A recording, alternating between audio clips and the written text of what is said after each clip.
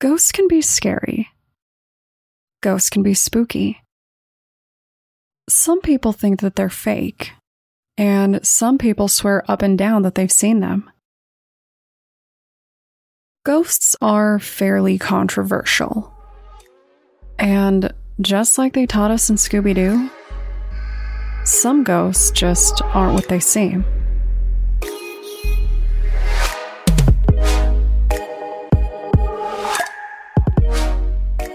My name is Brienne, and I'm the host and creator of Among the Dirt and Trees, a show where we explore true crime cases that occur out in nature. In today's episode, we're going to discuss the Hammersmith Ghost, a tale of terror, fear, and tragedy. This is a case where local lore and true crime combine in a really unfortunate way.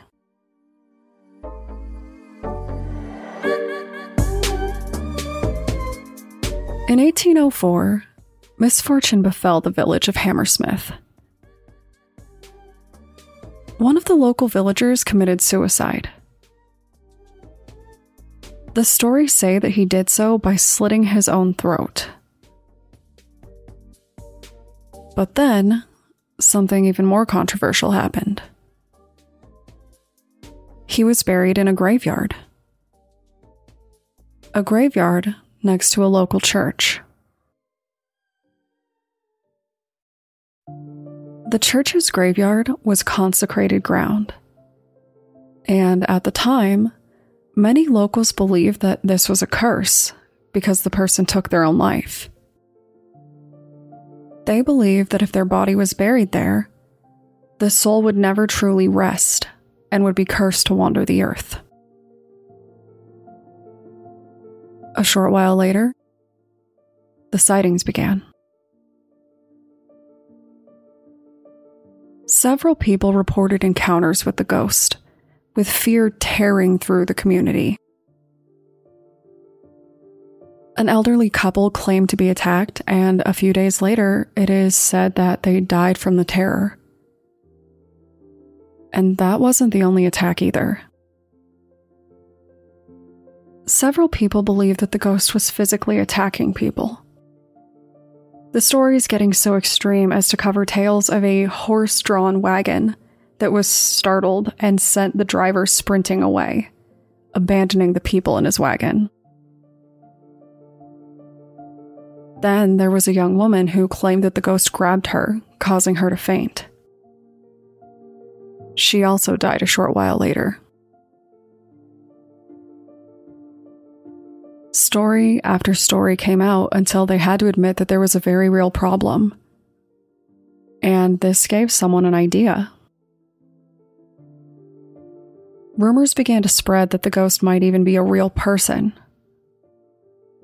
Regardless, everyone agreed that something had to be done. Men took to the streets with guns searching the area for any signs of supernatural or even criminal activity. And then one night, a man took to the streets on patrol and something terrible happened. Now, the rumors of the Hammersmith ghost started as nothing more than a ghost story.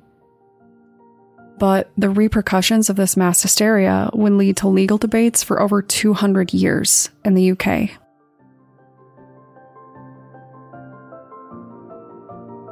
A patrolman named Francis Smith went out to walk the streets in search of the ghost one night.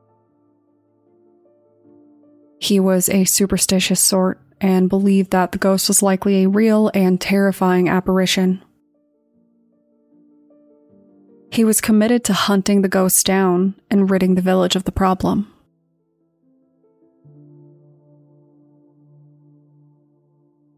He was walking the streets alone when he saw something terrifying.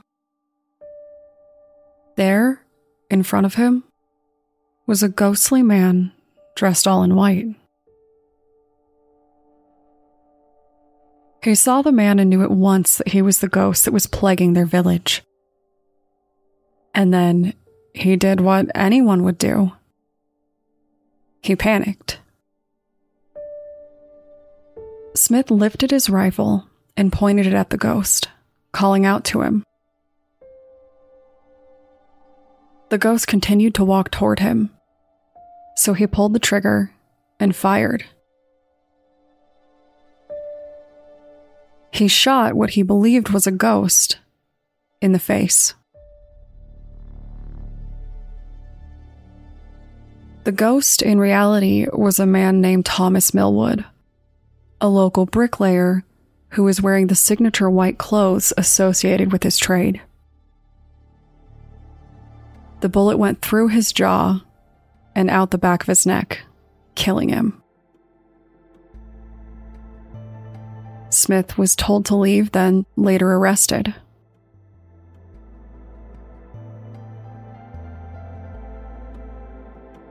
During the trial, a great deal of interesting information would come to light. Smith had character witnesses explain that he was not a malicious or violent person, and a lot of people went to bat for him and felt really bad for him.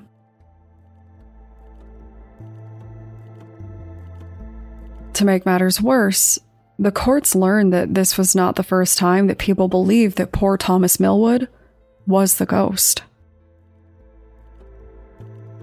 His wife said that he had been mistaken for the ghost countless times already, and that she had pleaded with him to cover his white clothes with a coat before someone tried to take a swing at him. In the end, it wasn't a punch that Thomas Millwood took, but rather a fatal bullet. The debate began whether Smith could be fairly charged when he so clearly believed that he was in real and present danger when he attacked.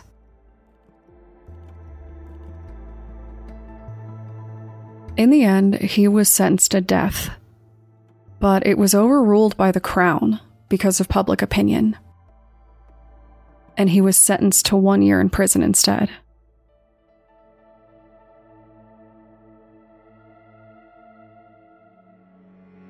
To make the loss of Thomas Millwood even worse, another villager finally came out and admitted that he had been the ghost, and that he was trying to scare some of the people that he worked with because they terrorized his kids. His actions led to another man's death. Ultimately, this case was used in subsequent cases to basically say that if someone holds a seemingly reasonable belief and acts on it, they can possibly be found innocent or at least not entirely at fault for their actions. But I guess we'll see how that changes throughout the years. So, if you want to discuss the very real consequences of scary stories, reasons why a gun that isn't loaded with salt is ineffective against ghosts, or the many ways that unusual cases influence laws around the world, feel free to contact me on Twitter or Instagram using the tag @datpod. Thanks, guys.